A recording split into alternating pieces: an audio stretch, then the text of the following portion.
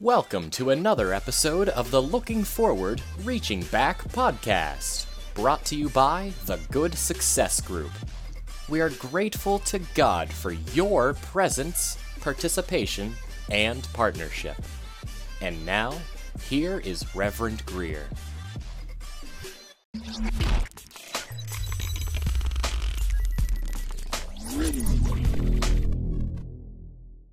Before we get into the Word of God, let us have a brief moment of prayer. Father God, your word is a lamp to our feet and a light to our path. As we study it today, we ask that you provide us with keen insights so that we can understand the wisdom behind your words and have the courage to apply it to our lives. We praise you, Jesus, for being gracious as we learn, knowing that each time we open your word, we will see it with new eyes and fresh understanding. Holy Spirit, help our faith to keep maturing so that we can shine brightly for you. In the name of Jesus, we pray, amen.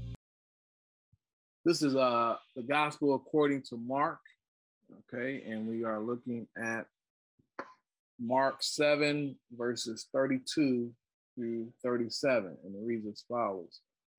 There, some people brought to him a man who was deaf and could hardly talk, and they begged Jesus to place his hand on him. After he took him aside, away from the crowd, Jesus put his fingers into the man's ears. Then he spit and touched the man's tongue.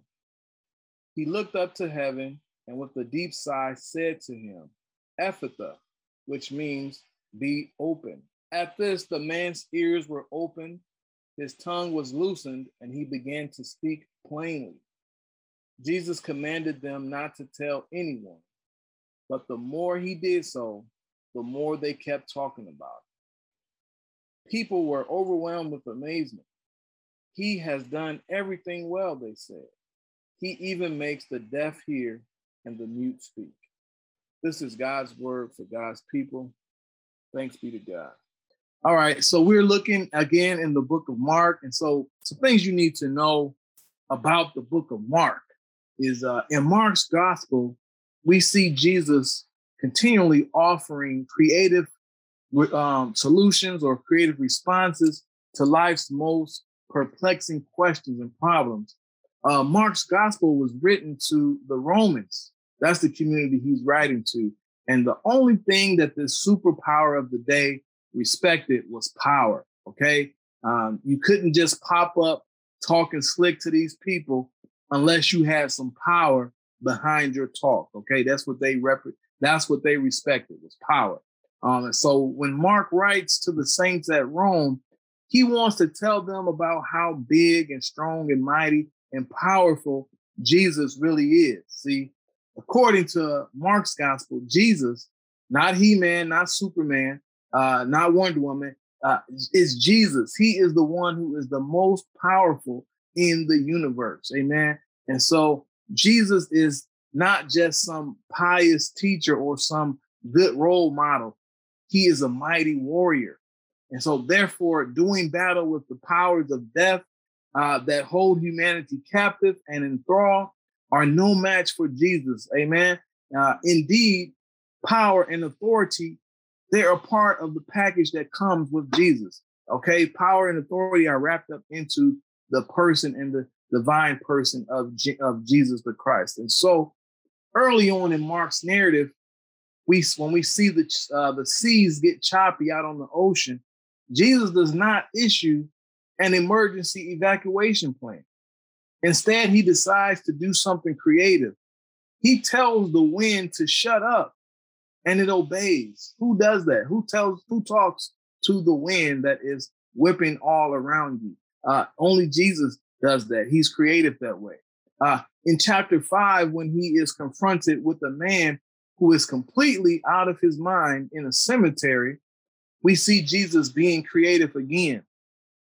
Although the demons had driven this man crazy and everyone was afraid of him, Jesus was ready to respond. He does not run. He does not hide from this man.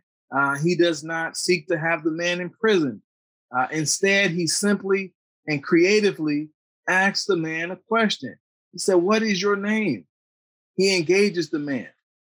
And so remember, we said that the Romans were a people all about power. And so this man, he tells Jesus that his name is Legion. And Legion, and that's the way that the Romans quantified their armies. And so we learned that a legion was comprised of anywhere between 4,000 and 6,000 soldiers. That's what a legion was. And so therefore, this man is really saying, hey, I got a lot of stuff going on with me. I'm acting up and wilding out like this because I have a lot of problems that nobody can deal with. Amen. And so after getting to know this man by taking the time to learn his name, Jesus creatively speaks to this man and commands the unclean spirits to leave him. And immediately they go. And so in this a very arresting passage that we have before us today, my friends, we see Jesus continuing to be creative. It's a part of his nature is to be creative. Amen. And so this text starts by telling us these people are bringing this man to Jesus so that Jesus might lay his hands on him and heal him. Okay. We are told that this man is deaf and has difficulty speaking. He's completely deaf and he has difficulty in his speech. Maybe this speech problem is caused by some physical deformity or defect, or we don't know, but it could be the fact that he just could never hear. He could never hear clearly the sounds that were taking place around him when other people would speak. And therefore, he could not properly reproduce the sounds that he was hearing, right? He couldn't hear the sounds, and so he could not reproduce the sounds properly. That makes sense. But at any rate, this man is the picture of the unrepentant sinner who is deaf to the voice of God and therefore is unable to speak clearly to others about the things of God. Amen. If you can't hear and learn about the things of God, you're not going to be able to properly to share the things of God with somebody else. And so the reason that he cannot hear and speak the gospel is not that something is blocked from him in the social environment. There's no social barriers that needs to be dismantling in order to help this man to be able to hear. Sometimes we see that in some of the passages that we're looking at, but that's not the case here. What this man needs is an exorcism, right? He needs to be liberated from the power of death that is disallowing him to hear the gospel message. They bring this man to Jesus, the people in the text, because they thought they knew exactly how Jesus would accomplish his work as far as this healing is necessary. They said, well, we know we bring this guy to Jesus. We know he knows how to lay hands and heal people and they can recover. And we know how he works. And so let us take this man to Jesus and let him do what we know he can do. That sounds good, right? They had likely seen and heard about how Jesus had used physical touch as a part of his healing people, right? But when they bring this man to Jesus, Jesus decides to flip the script and he decides to do something that they had never seen or heard about before. He's going to be creative and do something different. And so in this moment, what we need to know is that there are a lot of people watching. There are a lot of folks in the area who are paying attention to see what is Jesus going to do with this deaf man who is also mute or has a hard time speaking. They're watching and waiting to see if Jesus is going to zap him, right? They're trying to see if Jesus is going to pop him, right? And lay hands on him and knock him down, and see if, how get very charismatic and stuff like that we've seen in some of our services. They waiting to see if he's going to do something like that. But the text says that with all of these folks who thought that they had figured out how Jesus would accomplish his work, they're all watching and waiting. Jesus decides to take the man to the side. He pulls him to the side and he decides to employ some social distancing of his own, if you will, as he begins to do his work in this man's life. Sometimes God wants to pull us aside and work with us, right? He doesn't always work with us in community. So Jesus separates this man from the environment in order to focus his full attention upon him and to provide for him the compassion and the private treatment that he desperately needed. Amen. And so Jesus spends some time with him alone, one-on-one. And so in this place away from the crowd, Jesus does something that is absolutely creative. For the Bible tells us that he sticks his fingers into the man's ears. I can feel it at the house right now. Somebody at home is saying he stuck his what in his what? He stuck his fingers into the man's ears. That's what the text tells us. And now that's different. That's kind of different, to say the least. That's different to say the least. Because like I said, all the other times they said he just would lay his hand on the people, or he might just speak a word of healing to them, but he had never taken his fingers and stuck them inside of somebody's ears. That was different, to say the least.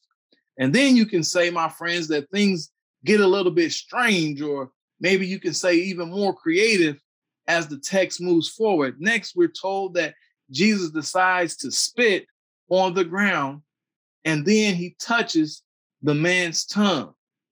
You say he did what, preacher? I said he touched his tongue. Now, I don't know if Jesus, after he spit on the ground, if he took that ground, that dirt, and mixed it with his spit to make a paste. It doesn't say that. We know he's done that in other healing narratives where he touched the guy's eyes, right? He made a paste out of the ground mixed with his spit, and he was able to make a healing salve to put on the man's eyes. We're not told how he does this here. It just says, and I read a whole bunch of different translations trying to figure out exactly what's going on here. All it says is that he spit on the ground and then he touches the man's tongue, right? I know that probably would have messed a lot of us up right there, okay? Right?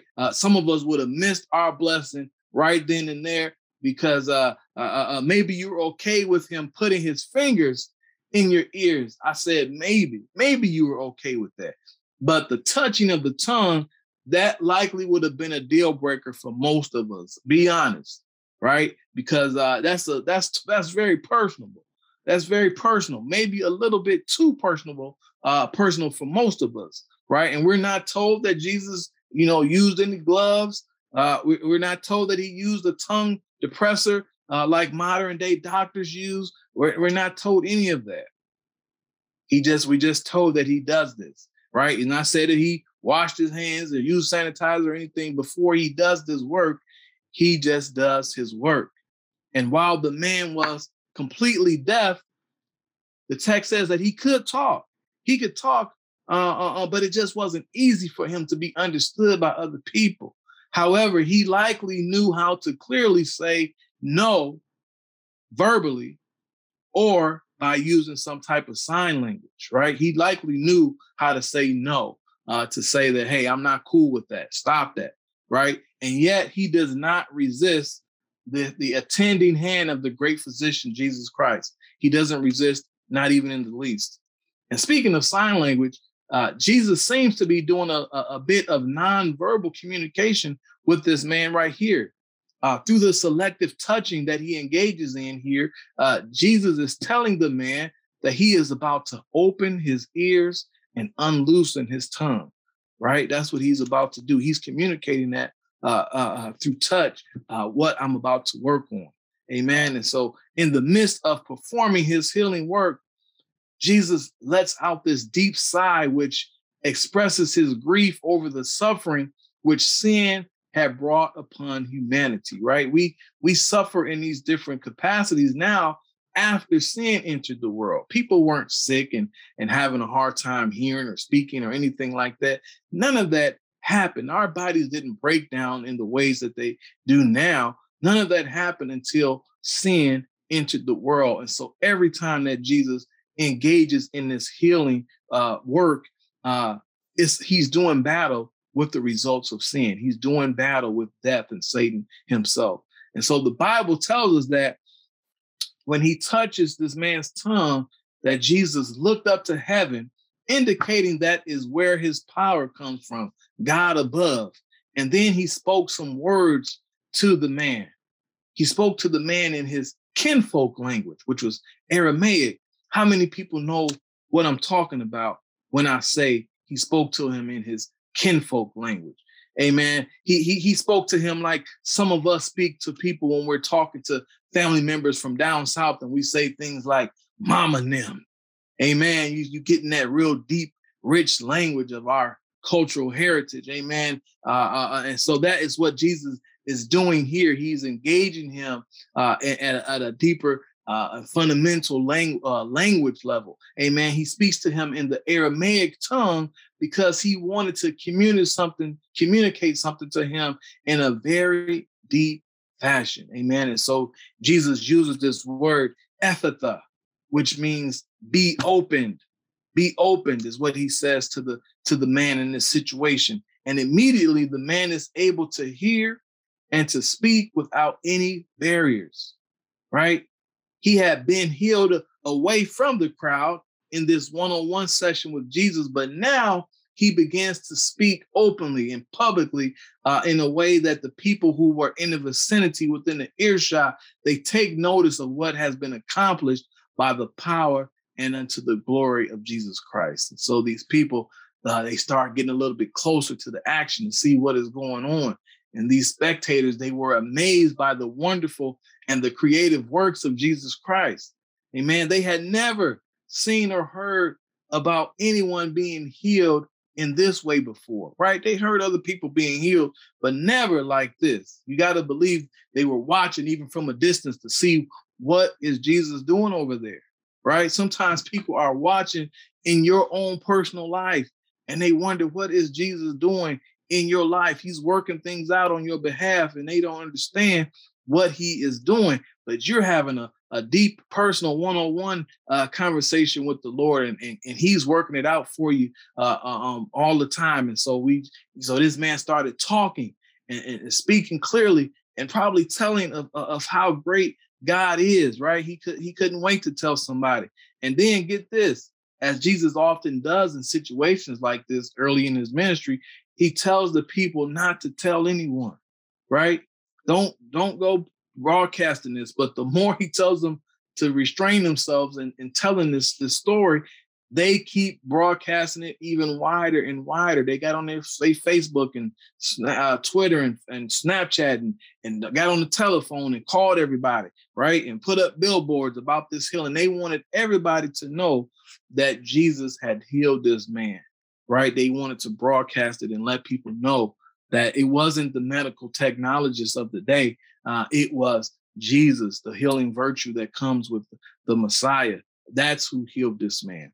And so there's some strange elements I know in this text that we have to deal with. The spitting, right? This touching of the tongue, the placing of the fingers in the ears, and the command Ephphatha shouted into the chaos are actually at the heart of this story, right? We can't really tell this story without including these key elements. These elements are signs that Jesus is not just doing a good deed for this man, but is instead making apocalyptic warfare on the reign of death that holds sway over this man and all of us. And man, all of humanity, we're all affected in various forms and fashion of the results of sin entering the world through Adam, right? We all deal with these different types of things that we never would have had to deal with in our body had Adam and Eve just stayed obedient to what God had put in place. Amen.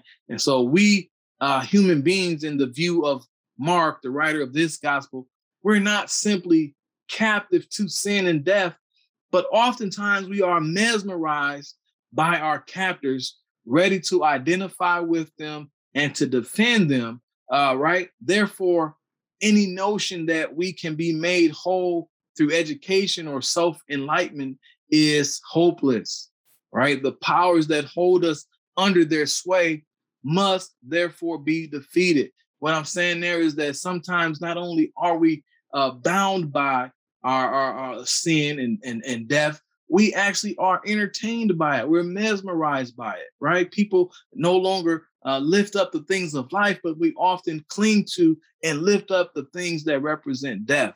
That is often more of the way that people operate anymore. They're not so much interested in the things of God, but they're interested in the instruments that will actually bring about our death and destruction. That's what people seem to glorify more and more and more. I'm sure you can offer up many examples in our music, in our music, in our movies, in our culture at large.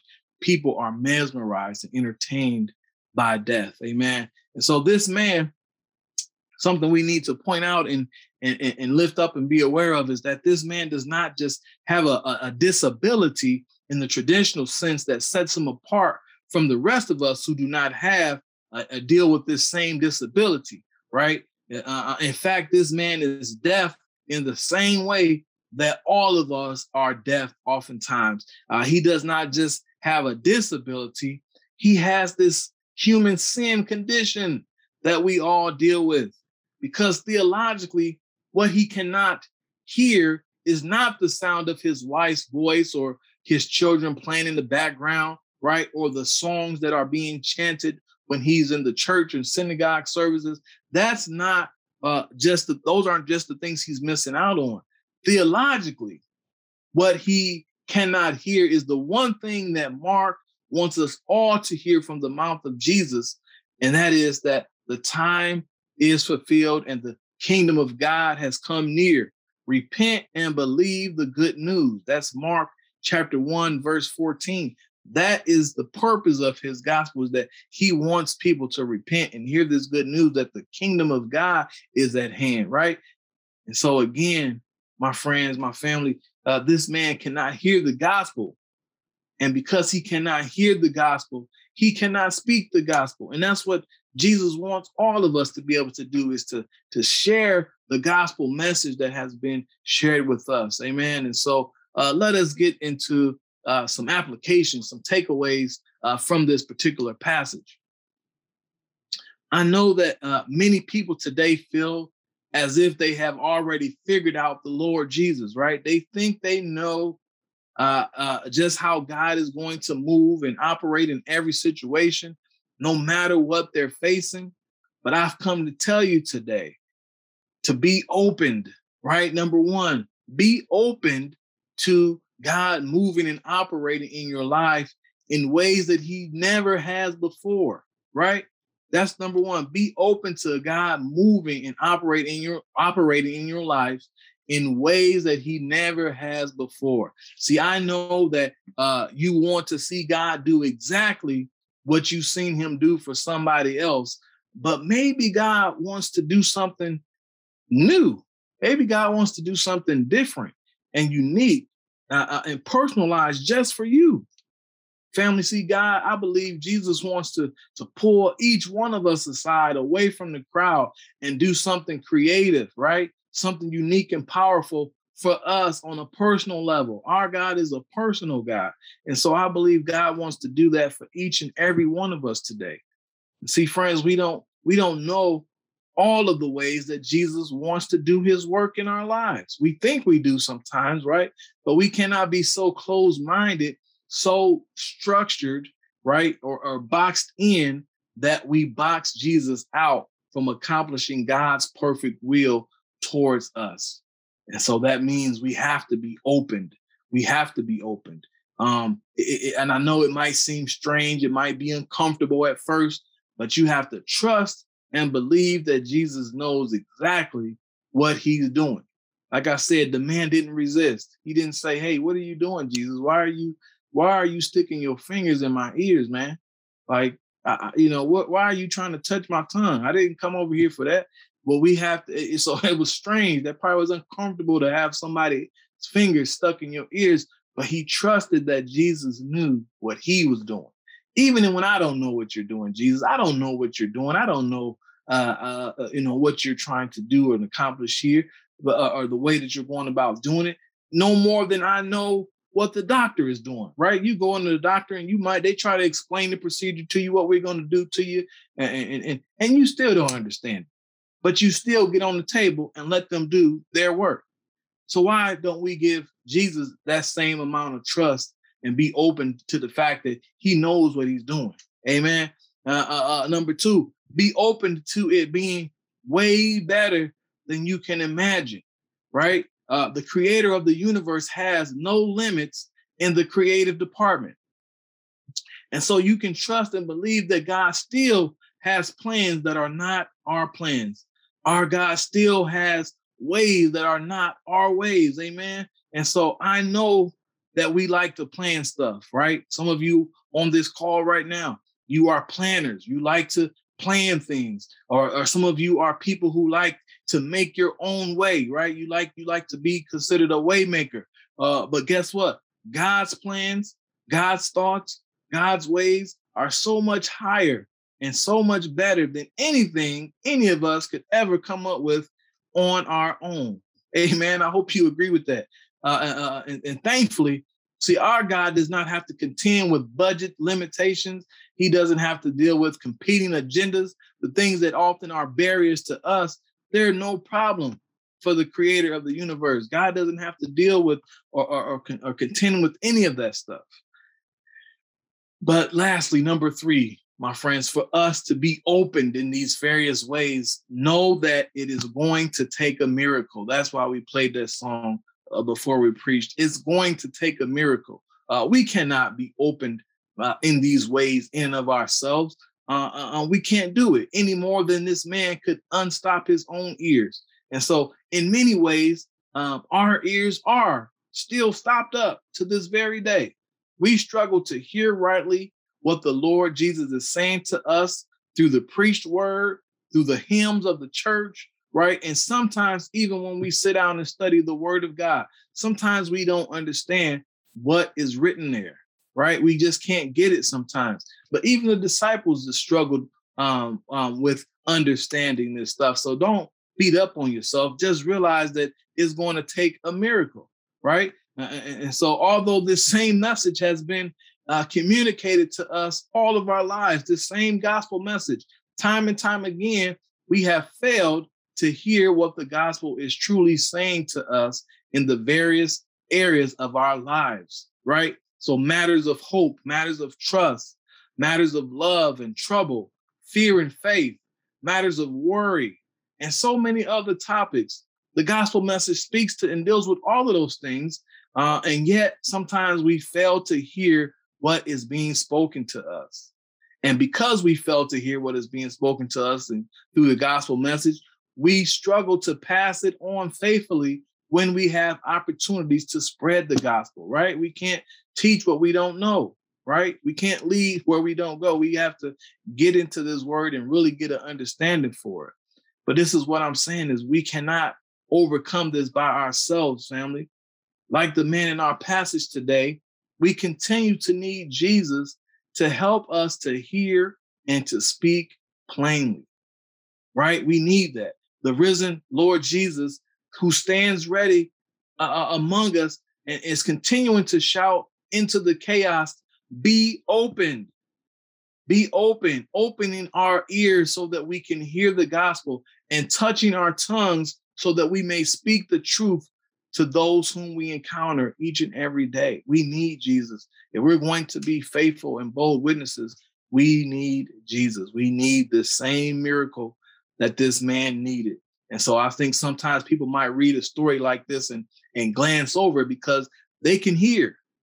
They don't have any issues with their mouths in the natural sense, right? They don't have any problems speaking before crowds and crowds of people, but they still need this same miracle.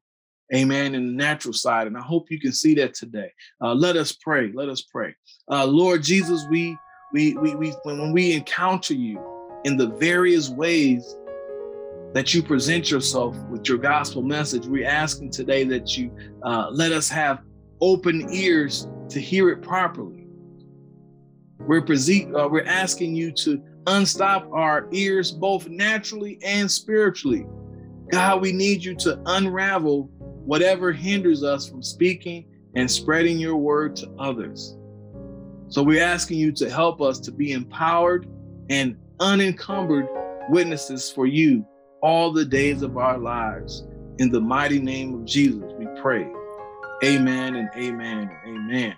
And so, as you know, I always like to make sure people have an opportunity to say yes to the Lord Jesus Christ, to accept Jesus as their personal Lord and Savior. And so if someone is watching, if someone is listening out there today and you don't know the Lord Jesus and the pardon of your sins, amen, we're going to invite you to pray with us at this time by repeating the prayer that is written on the screen. And it just simply says, Lord Jesus, for far too long I have kept you out of my life. I acknowledge that I am a sinner and that I cannot save myself. No longer will I close the door when I hear you knocking. By faith, I receive your gift of salvation. I am ready to trust you as my Lord and Savior. Thank you, Lord Jesus, for coming to earth. I believe you are the Son of God who died on the cross for my sins and rose from the dead on the third day. Thank you for bearing my sins and giving me the gift of eternal life. I believe your words are true. Come into my heart now, Lord Jesus, and be my Savior forever and ever and ever. Amen and amen. And as we always say, if you prayed that prayer with us today, you are in fact saved right now from this minute, and you are the heavens are rejoicing, and so are we here on the earth. And so if that's you, we would love to hear from you. So you can write us on Facebook or our inboxes on Facebook and let us know, because we want to partner with you and pray with you and walk with you on this Christian journey. Amen. The Good Success Group would like to thank you for listening to and sharing this episode of the Looking Forward, Reaching Back podcast. If you have not already done so, please consider subscribing to this podcast so you can be notified of any future programming. And to sponsor future episodes of the Looking Forward, Reaching Back podcast, please click on the support button or connect with us via Cash App or PayPal. The information to do so is listed under the description for this episode. We thank you so much for your support.